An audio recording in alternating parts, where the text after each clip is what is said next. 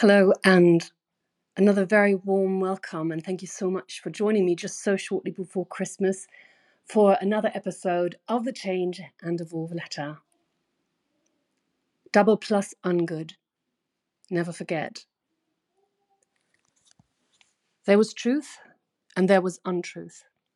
And if you clung to the truth even against the whole world, you were not mad. George Orwell, 1984. I do feel like we are living, probably more than ever, in Orwell's world of total control, untruths, manipulation, and deceit. And I truly find this terrifying, as it is a world I never hoped or expected to encounter in my lifetime, or anyone else's ever again. Orwell's book, 1984, seems to have become more like an instruction manual for the World Economic Forum rather than a dystopian novel. Language is being altered bit by bit already, and not as a natural development. And if we play along with this woke nonsense, destroying the beauty of language, it will not be long before we are at a loss for words. Don't you see that the whole aim of Newspeak is to narrow the range of thought? In the end, we shall make thought crime literally impossible, because there will be no words in which to express it. George Orwell, 1984. And I'm sharing here with you as a first post one from about 2 years ago, just in case anyone has forgotten. And quite frankly, it still sends chills down my spine when I watch it. In this post, it appears that New Zealand had set up quarantine camps, as self-isolation did not seem to be satisfactory any longer. And you could even argue that it's common sense to get the spreading of COVID-19 under control. And I'm not going into the absurdities of the measures that were taken. I have spoken about this many times before. But what was done here was that one step too far. Power is tearing human minds to pieces and putting them together again in new shapes of your own choosing. George Orwell, 1984. People were taken forcibly to these facilities if there was a risk they may infect others in their households. That not being enough, family members and others in the household were also taken to these camps unless they got tested and were negative, which in itself is problematic considering the accuracy, or rather inaccuracy, of these bollocks tests. So people were detained there for 14 days without any charge or conviction of a crime unless they were tested and the result was negative. And if they refused to be tested, they were detained another 14 days. And I have read arguments that these camps were supposedly very comfortable with great care and good food, etc. Does that justify the deprivation of liberty, though? Come on, we're not speaking about a fun holiday in a great resort. We're talking about detaining people in an isolation camp. And no matter how comfortable these camps may have been, if you lock the door from the outside, it is still a prison. And to me, it sounds a bit like the Eagles song Hotel California. You can check out anytime you like, but you can never leave. I admit that these, as well as current events in the world and what it is doing to people, what many are becoming, still often brings me to the edge of despair.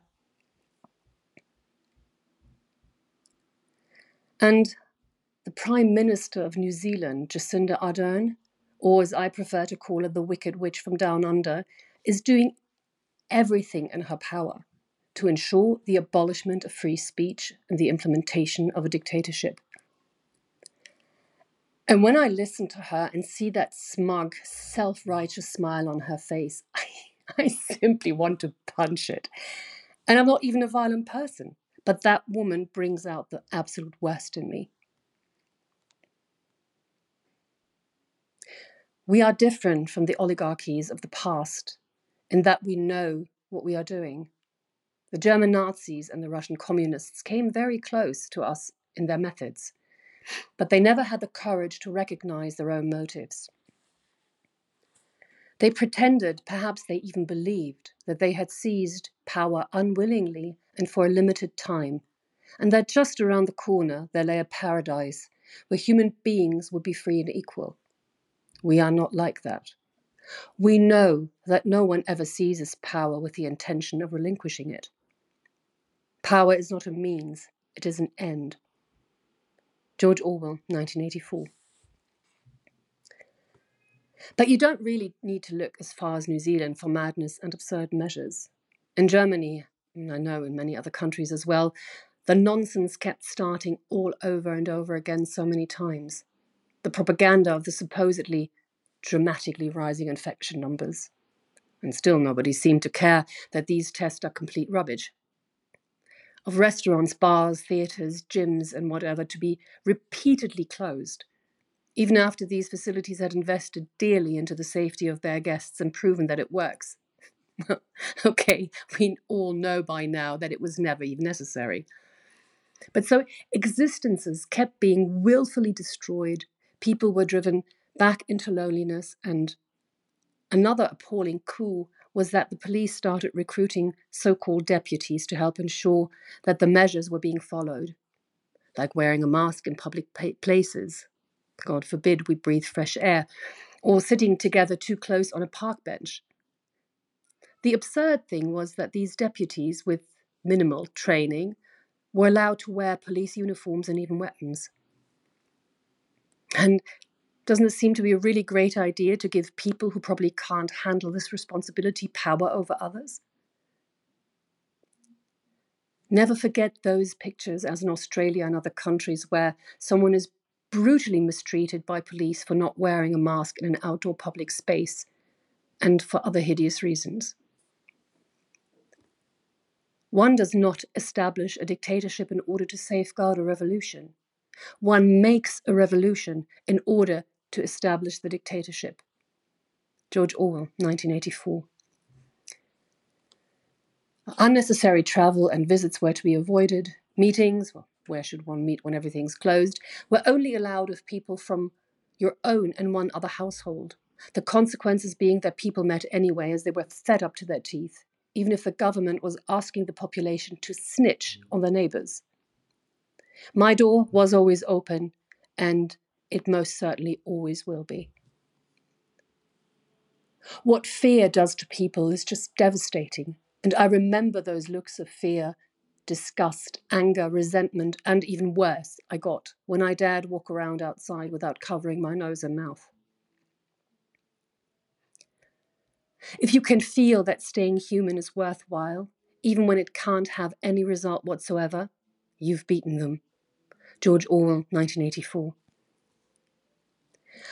Knowing there are also still many out there who have not given in to the propaganda, people who have not lost their ability to think for themselves, people who dare to question what is happening around them and who speak up, helps me to keep a semblance of sanity and not give in to the despair that sometimes threatens to overwhelm me. And I can only thank each and every one of these people and encourage them to keep it up. Nice and loud, please. And to not give up and give in. You are all now needed more than ever in these times of Doubleplusungood. For if leisure and security were enjoyed by all alike, the great mass of human beings who are normally stupefied by poverty could become literate and would learn to think for themselves. And when once they had done this, they would sooner or later realize that the privileged minority had no function, and they would sweep it away. In the long run, a hierarchical society was only possible on a basis of poverty and ignorance. George Orwell, 1984. And I'm sharing here with you another tweet from not so long ago about Klaus Schwab stating that he greatly admires the Chinese system of governance and thinks many countries could adopt it. You will own nothing, but you will be happy. Klaus Schwab, World Economic Forum. Ask yourself if this is the kind of future you want.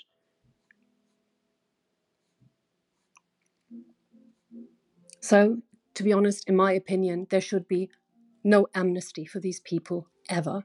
And we must absolutely never, never, ever forget. And as a song of the week, I chose one by Billy Idol. It's Adam in Chains. And, well, don't let yourself be hypnotized. And of course, you can find this song together with all the other songs from every Change and Evolve letter ever published on the Spotify playlist. It's just one click away. Like it, share it, or just listen to great music.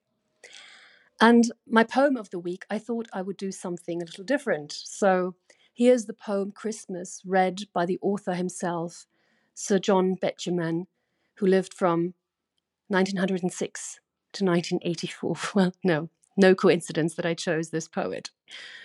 I hope you enjoy it.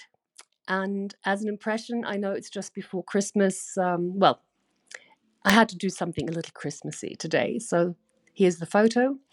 And whatever you do, please never forget what happened in the past 3 years. Wishing you a beautiful weekend and, of course, a happy Christmas, hopefully surrounded by your loved ones. Yours, Tanya.